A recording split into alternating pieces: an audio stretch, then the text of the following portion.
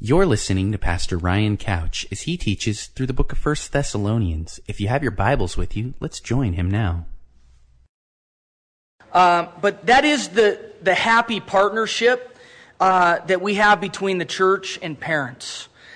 Because some things that you parents say to your kids, they become clearer at church. And some things that we say at church become clearer at home. And so kids, if there are any kids in here, maybe any youth, and you don't understand some things that we talk about this morning, maybe you want to ask your parents to clarify some things. Parents, I encourage you to follow up and to talk to your kids about these things. And married couples, I encourage you to talk about these things amongst each other. We're going to answer 3 questions in our text this morning. If you're a note taker, 3 questions. What does the Bible mean by sexual sin? Why should we avoid sexual sin? And how do we stay away from sexual sin? So let's read our text and we'll look at those questions. Finally then, brethren, we urge and exhort in the Lord Jesus that you should abound more and more, just as you receive from us how you ought to walk and to please God. For you know what commandments we gave you through the Lord Jesus. For this is the will of God, your sanctification or holiness, that you should abstain from sexual immorality, that each of you should know how to possess his own vessel in sanctification and honor, not in passion of lust like the Gentiles or the pagans who do not know God, that no one should take advantage of and defraud his brother in this matter, because the Lord is the avenger of all such, as we also forewarned you and testified. For God did not call us to uncleanness, but in holiness. Therefore, he who rejects this does not reject man, but God, who has also given us his Holy Spirit. Well, Paul begins by exhorting the church there and exhorting us to grow, to add to your faith, to not be stagnant, to not be content where you're at with Jesus. And maybe you're thinking this morning, you know what, I'm doing well. I'm not involved in these things. I'm doing well with the Lord. And Paul would say, great, just like he did to this church, but continue to abound more and more. Just as you are doing, continue to grow. Never be content with where you're at with the Lord. You should always want more of Him. In fact, it's been said that if you're not going forward, you're going backwards. And maybe you don't recognize that right now. Maybe you don't see that you're going backwards. But if you're not growing, it's guaranteed that you're going backwards. It will only be a matter of time before you will begin to notice that devolving into old patterns and old lifestyles. He says to grow so that you might know how you ought to walk, that you might know how you ought to live your life. It's the basic characteristics of your life is what that has in mind. That you might know how to walk and to please God. That ought to be our goal. To please God, to glorify God. For you know what commandments or instructions, these are like military orders that we gave you through the Lord Jesus. You know what your call is. You know what you're supposed to do. Now go do it. See, and oftentimes in the church, it's our desire to know more. And we want to come to church and hear something that we've never heard before. And the thing is, you guys, you don't need more information. What you need to do is apply what you already know. And it's part of the problem of the church, is that we're not really willing to apply what we already do know. And if we would just apply what we know, man, we could revolutionize our city. We could have a church that's absolutely on fire for Jesus if we would just do the little that we do know. Paul says, you know what you're supposed to do, now go do it. And then he begins to tell them what's on his heart. And we want to look at these three questions. What does the Bible mean by sexual sin? If you look at verse 3, Paul tells us, "For this is the will of God, your sanctification," or your holiness, "that you should abstain from sexual immorality." This is the will of God. This isn't a suggestion. This isn't a good idea. This is God's will. Your holiness. The word here for sexual immorality is porneia in the Greek. The primary meaning is fornication. That is, two people engaging in sexual activity as if they are married when they're not. That's the basic idea. Sex and the intimate kissing and touching that leads to sex is for a man and a woman who have made a commitment to one another in marriage. Anything outside of those parameters is sin. Anything outside of a man and a woman who have made a commitment to each other in marriage. Not saying, well, we're married in God's eyes. No.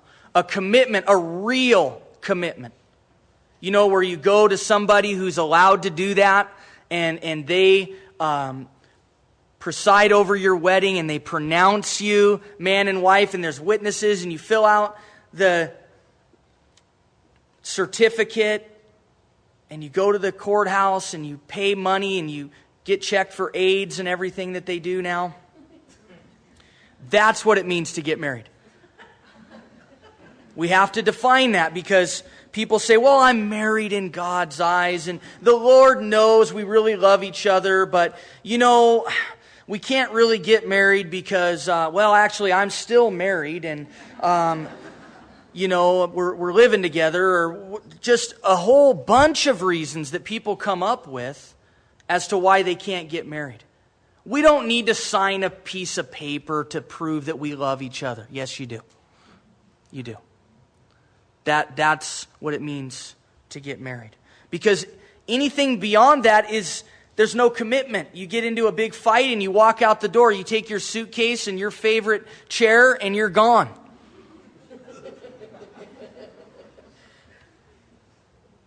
But when you're married, there's commitment there.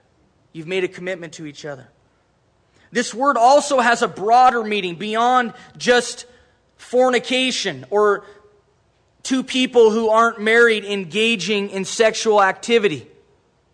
It can speak of any number of sexual sins, homosexuality and bestiality.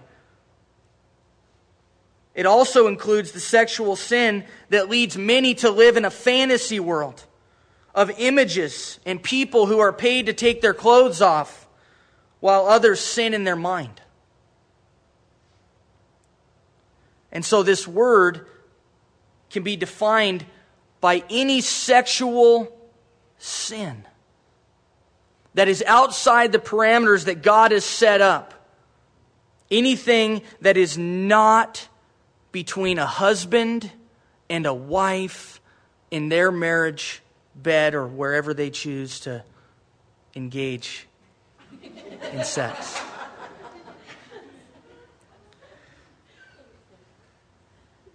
That's what this word can involve. It can involve pornography. It can involve homosexuality. It can involve lusting in your mind. Like Jesus said, as all those religious leaders listened in and thought to themselves, I'm good. I've never committed adultery. I've never done that. And then Jesus said, if you lust in your heart after a woman, you've committed adultery. And every guy in the room drops their head, right? Just like, okay, guilty as charged.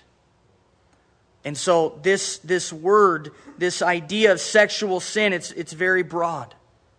And God has set up parameters by which sex is to be enjoyed. And some of you may be thinking, here we go again, the church railing on sex. I mean, what's the big deal? And God created sex, and He made it pleasurable for a reason. I mean, He could have made it, just like non-enjoyable. It could have been like a laboratory experiment. Like, here you go, okay, mix it together, good, we're all set, let's have some kids. But He made it enjoyable for a reason. And the reason for that is because He wants us to enjoy it, but in the confines of marriage. And see, God has given us lots of things to enjoy. He's given us food to enjoy. But some of us, like myself, haven't had the self-control necessary to enjoy it in the parameters by which God has set it up. And so we take things that God has created and we twist them. And we make gods out of them. And we worship it instead of Him. And that's what our culture has done with sex. It has taken it and it has demonized it. And it has made it into something dark and twisted and ugly. And it's ruining lives. Maybe it's got your life in its snare.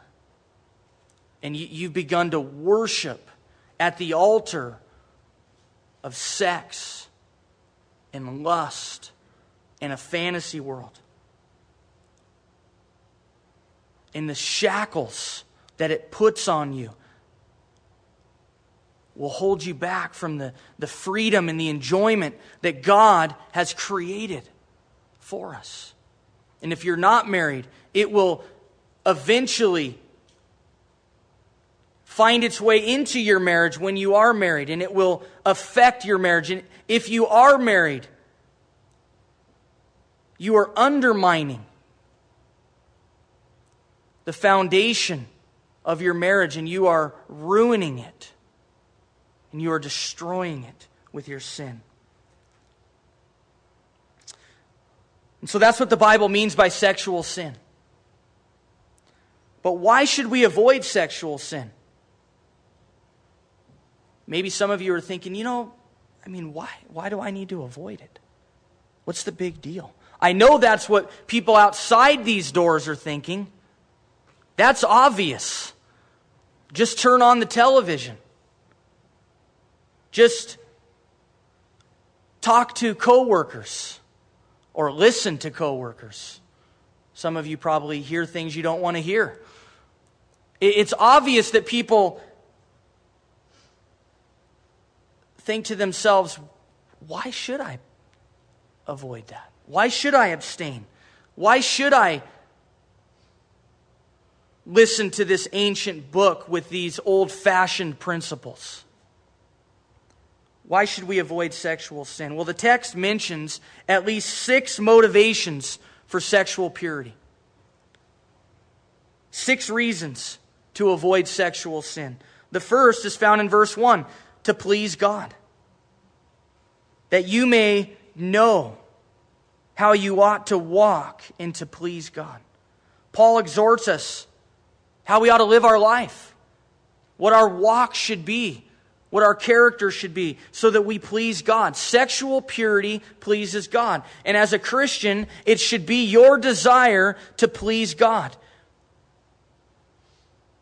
See, becoming a Christian, you guys, is more than just getting a ticket to heaven. It's more than just saying, I don't want to go to hell, so give me some fire insurance so that I can have security of where I'm going after I die. It's more than that. It's more than a genie in a bottle that you can summon when you want stuff.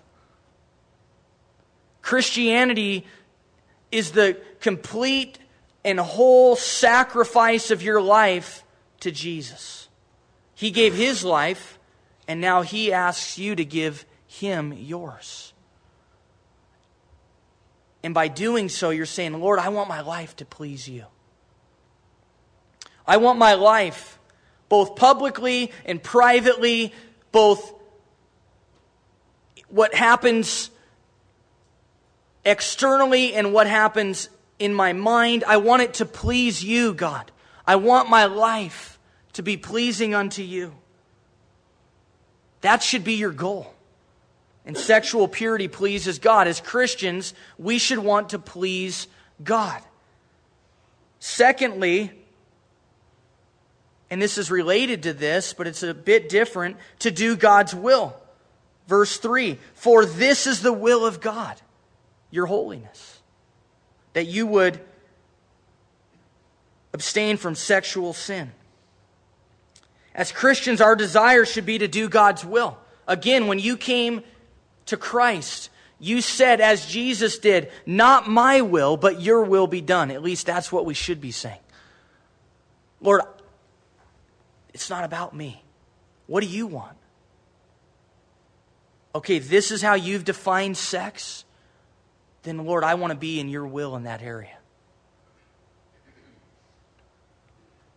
So often, Christians ask, well, what's God's will for my life? And what they mean by that is, who should I marry? Where should I go to college? Should I take this job? Should I paint my house pink? Should I buy this car? These are the questions that we're asking ourselves. And they're really the wrong questions. Because God isn't that concerned what color you paint your house. And God's not that concerned if you drive a Toyota or a Honda. God's not that concerned where you go to college. And I'll even say that God is way less concerned about who you marry than He is about your own heart. And about getting your life right with Jesus. And finding somebody whose life is right with Jesus. And whose life matches the parameters that God has set up. And then you have freedom in Christ to make good decisions. We concern ourselves with the specifics of God's will, when in reality we should be concerning ourselves with His will in general, that which He's laid out in the Scriptures. And here's one of them. This is my will. And so often people are living in sexual sin, and then they want to know, should I marry this person? No. No. Get your life right. Keep your pants on. Then get married. When you can be a person that is not a pervert, because you're going to be bringing that into your marriage. That's God's will. We shouldn't be concerning ourselves with His specific will and then neglecting His will in general. This is God's will, your holiness, that we would be free from these things. Which really brings me to the third reason that we should abstain from sexual sin, and that's to be free. Everybody wants to be free.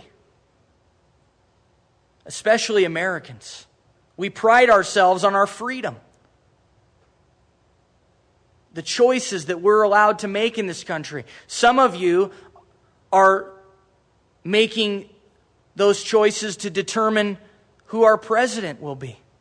And we pride ourselves in the fact that we can choose and that we have freedom. And Paul says one of the reasons that we ought to avoid sexual sin is so that we're free. Look at verse 4. That each of you should know how to possess his own vessel. That you would know how to control yourself. Self-control is a fruit of the Spirit. And self-control is about freedom. It's not about being shackled. It's actually about being free. See, we think of it as, oh man, these puritanical principles that God has set up. They've got me shackled down. I want to be free. No, when you give in to the lust of your flesh, you're actually a slave to your flesh. You're a slave to sin. And God wants us to be free. He wants us to be free from these things. He wants us to know how to possess our own body in self-control, not in doing whatever feels right to us. See, again, God has given us many things to enjoy, but within His parameters. And if we abuse those and we distort those things, then there's a bondage to it. And some people are in bondage to food. God has given us bodies that need sleep. But if you're sleeping 15, 20 hours a day, you're in bondage to that. You're in bondage to your laziness. See, and there's natural fleshly appetites that we need. We need sleep. We need to eat. And most of us need to have sex. And that's why God has set up marriage. But if we don't obey His parameters, then we'll be shackled to our sin. We'll be shackled to our flesh. And so God wants us to be free. He wants us to be free to enjoy sex the way He created it to be. And there's no more pleasurable sex than in marriage. And young people, you need to know that. Single people. You need to know that sex within the parameters of marriage is the way God created it to be, and it gets better as you learn how to be a servant and how to love your spouse and how to treat your spouse in such a way that they enjoy it. And anything aside from that is bondage. Also, to be honorable. A fourth reason to avoid sexual sin is to be honorable. Look at the end of verse 4. That you would know how to possess your body in sanctification and honor. Sexual sin dishonors you. Everybody wants to be honored. It's part of our ego. But when you sin sexually, you're dishonoring yourself. You're dishonoring your current or future spouse. You're dishonoring the person that you're sinning with. Sexual purity is the honorable thing to do. It brings honor to God. It brings honor to yourself. It brings honor to everybody involved. Well, fifth reason is because we want to put others first. And you're like, I do? Well, if you're a Christian, you should. We talked about it last week. It's a basic principle of Christianity to put others first. Now, it doesn't seem to be being applied, but it is a basic principle of Christianity. To die to self, to put others first. In sexual purity, as we see in verse 6, that no one should take advantage of and defraud his brother in this matter. Sexual purity puts yourself first. It rips people off. It takes advantage of people. It uses people for your own pleasure, for your own good. Oh, but people say, oh, I love him so much. I love her so much.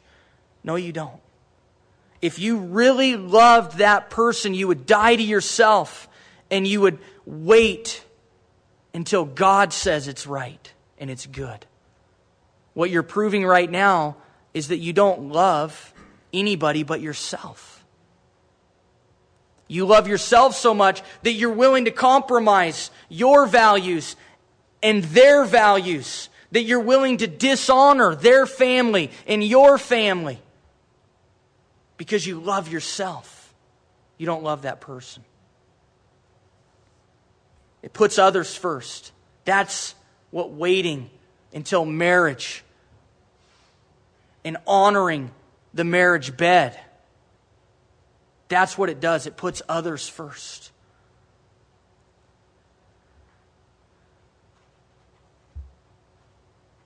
Sexual purity is the loving way to treat people. When we sin sexually, we are not seeking the highest good of others. We're not seeking the highest good of the person we're sinning with, the person that we're fantasizing about, our spouse, our future spouse, or the spouses of anyone involved. We're not putting them first. We're putting ourselves first. And you guys, self has to die. Well, a sixth reason to avoid sexual sin is found at the end of verse 6, to avoid God's judgment. Because the Lord is the avenger of all such, as we also forewarned you and testified. To avoid God's judgment. There ought to be a real healthy fear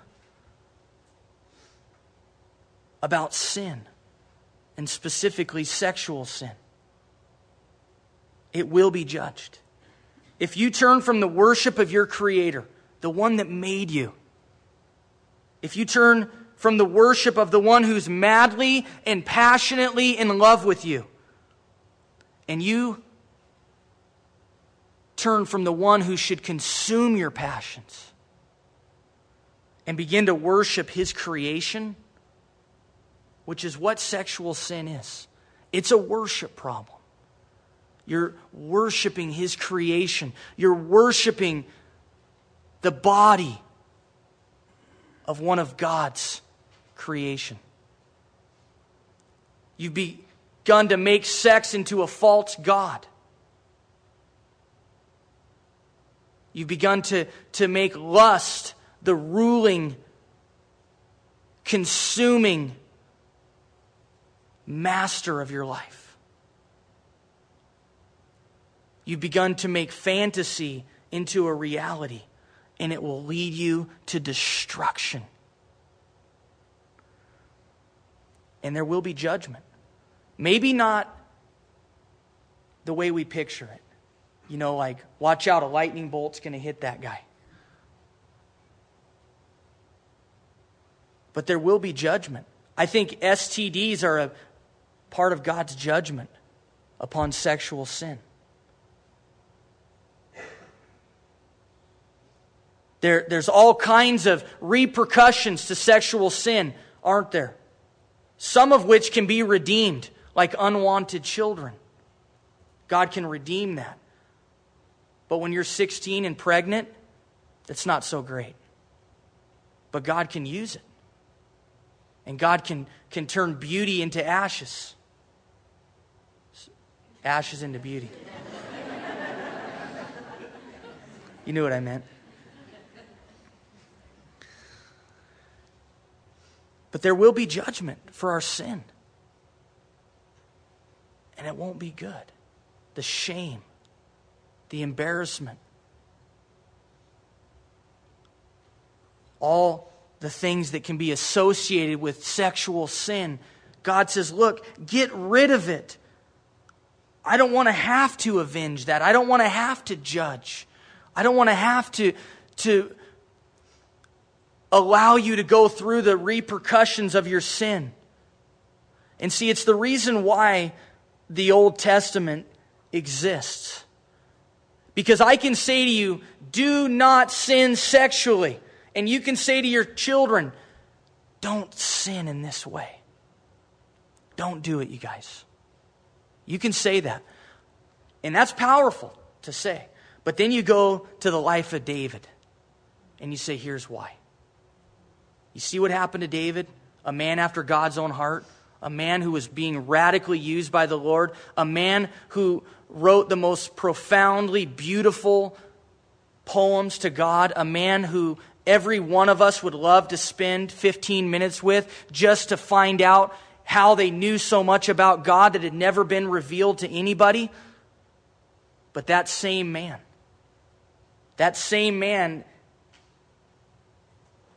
had his life destroyed because of his passion that was unbridled and untamed.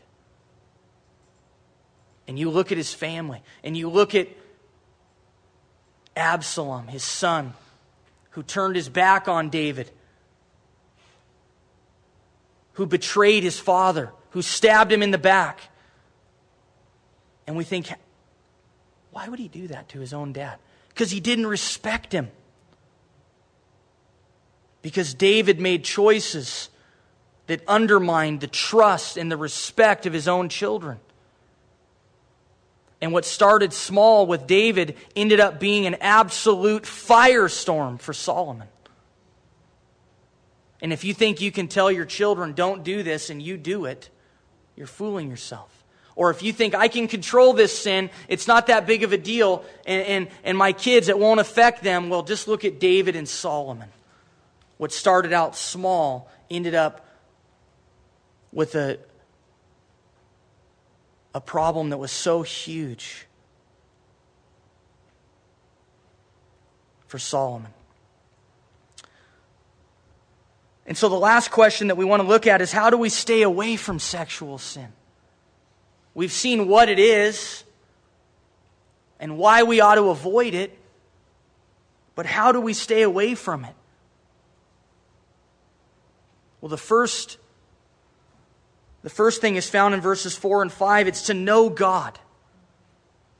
That each of you should know how to possess his own vessel in sanctification, in honor, not in passion of lust, like the Gentiles, like the pagans who do not know God.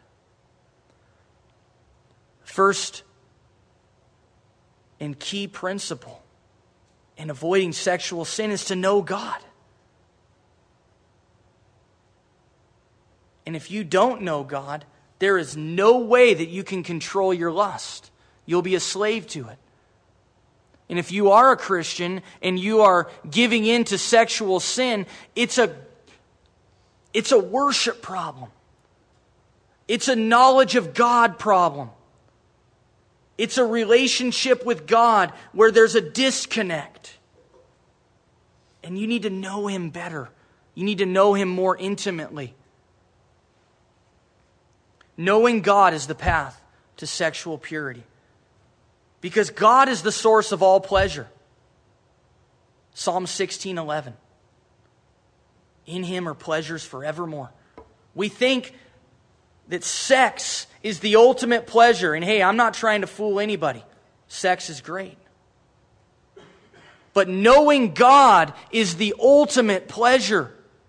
And when you know Him, sexual sin becomes worthless. When you realize the superior pleasure of knowing God. As Paul said in Philippians 3:7, I count all that stuff as rubbish. And that's a powerful word Paul used. Rubbish. I count it as a pile of poop. For the excellency of knowing Jesus. And when you know Jesus, sexual sin is not as alluring. Doesn't mean it isn't there. It's there. And you know what's really disheartening? Is when you talk to older guys, you know, like 70-year-old guys, and they're still struggling with it. And it's like, are you kidding me? I got to struggle with this until the day I die. I mean, when you're younger, you think, I'm just going to get married. And that's why Christian guys get married young.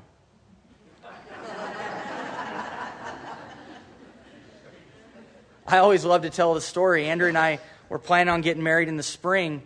And after a year and a half of dating and engagement, I said, why don't we kick that baby back? Let's just bring it on back about 6 months. So we got married in January. And everybody says, why'd you guys get married in January? Well, I'll figure it out.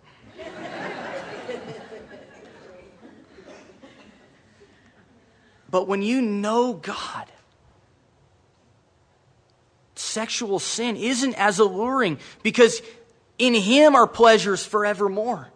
In Him is the ultimate pleasure. Look, you guys, people are thirsty, but too many of us are drinking from the toilet. People are thirsty. When you walk out these doors today, people are thirsty. They're thirsty for love and acceptance, for affirmation, for affection, for somebody to treat them with kindness, for somebody to say something kind to them and loving to them, for somebody to put their arm around them. But that becomes a thirst for the wrong things. We're looking for love in all the wrong places. Many of us, all of us are thirsty, but too many of us are drinking from the toilet. And there's just something about drinking toilet water that isn't that satisfying. It leaves a little bit of an aftertaste. It's just kind of like, I don't know. Know God. A second way we stay away from sexual sin is to know who we are in Christ. Look at verse 7. For God did not call us to uncleanness, but in holiness. Know your calling. Know your purpose. Know who you are in Jesus. Holiness is not something we need to search for, you guys. Do you know that? So often Christians are on this quest for holiness. I've got to find it. Where is it? It's hiding.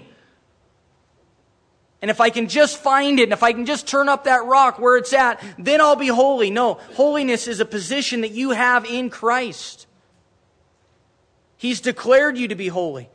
And so holiness is not about finding something outside of yourself and strapping it on. Holiness is about understanding your position in Christ and letting it permeate who you are. And soaking and reveling in the holiness of God.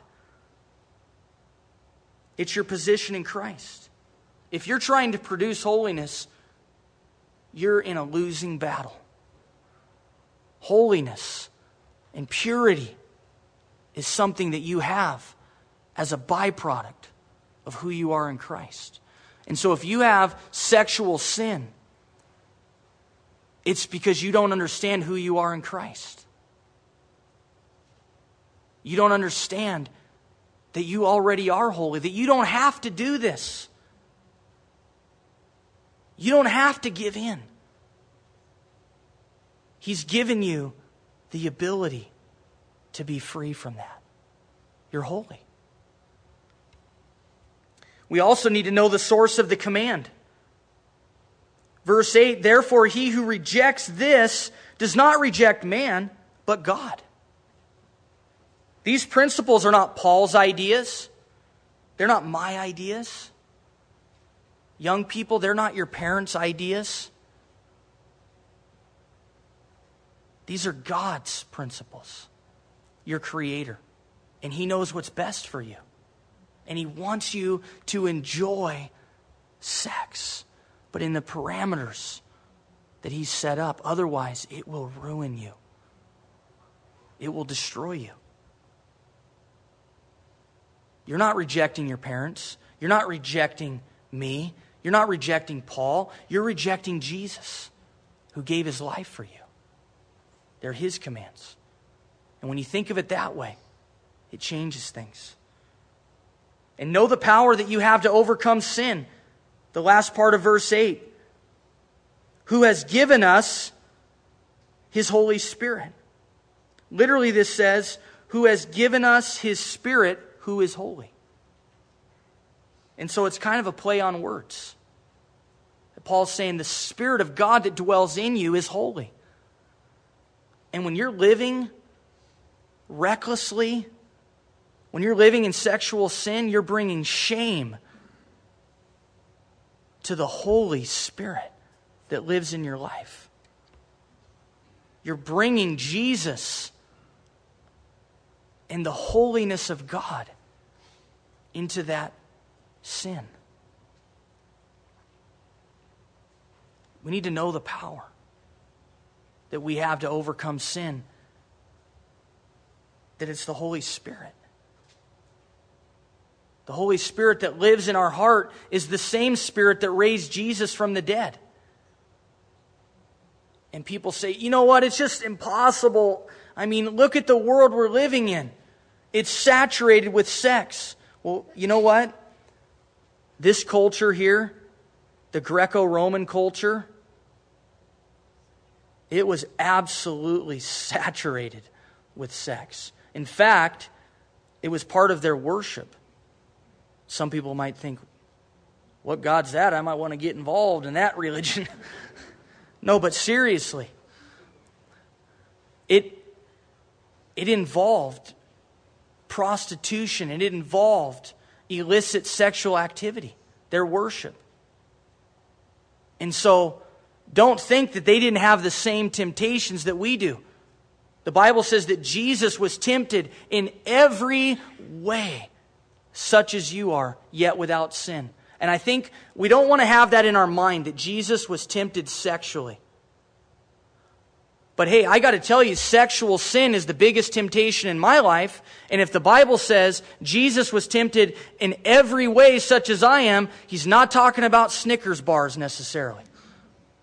Right?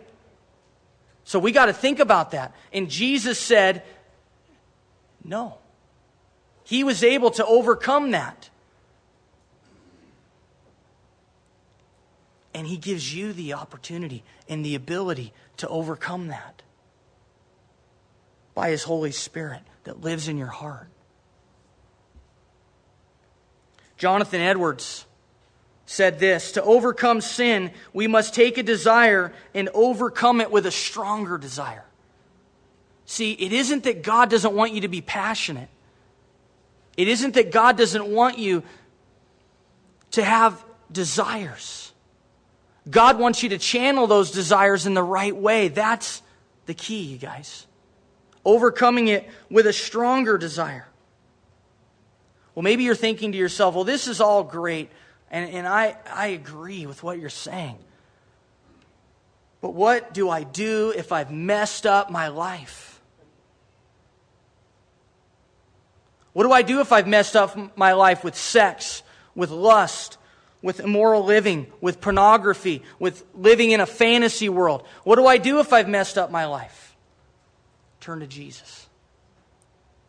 He wants you to turn to Him today. Man, I love 2 Corinthians chapter 11, verse 2. If you have a Bible, turn back just a couple pages. 2 Corinthians 11, verse 2. If you don't know where it's at, look at your neighbor's Bible.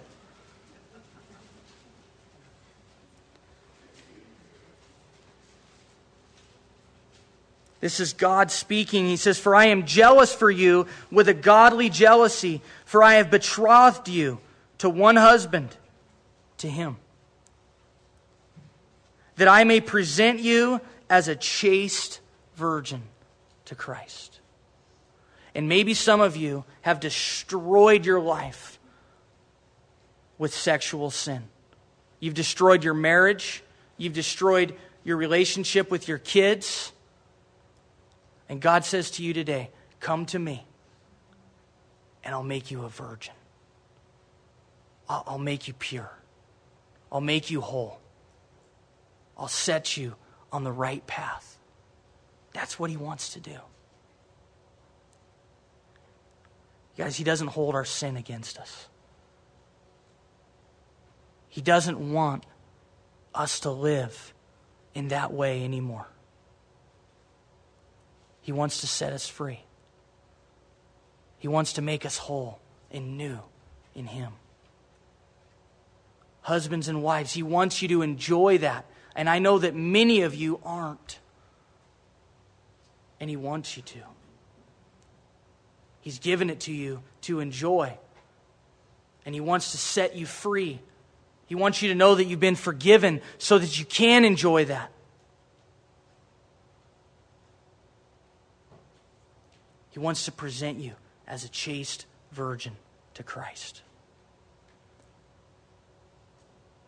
And maybe you need this morning to confess your sin to the Lord.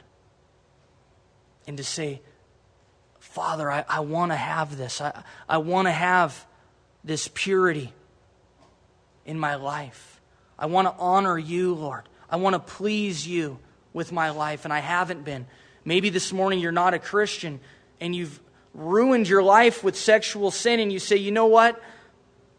It's true. It's devastated my life, and I want to be set free from it. I want to be forgiven. I don't want to carry this guilt anymore. And Jesus wants to set you free. He wants to wrap His arms around you and love you like you've never been loved. And so we're going to have people up here to pray with you. We're going to close with a song that I think is perfect for what we talked about this morning. I warned you. I told you it was going to be PG-13. I hope the Lord has spoken to you. I hope that God's Word will revolutionize our lives, will transform us from what the devil wants us to be into what Jesus wants us to be. You've been listening to Pastor Ryan Couch, pastor of Calvary Chapel of Crook County, located in Prineville, Oregon. If you would like to write to us or contribute to this ministry, you may do so at P.O. Box 378, Prineville, Oregon 97754, or you may log on to our website, www.calvarycrookcounty.com. Thank you for listening, and God bless.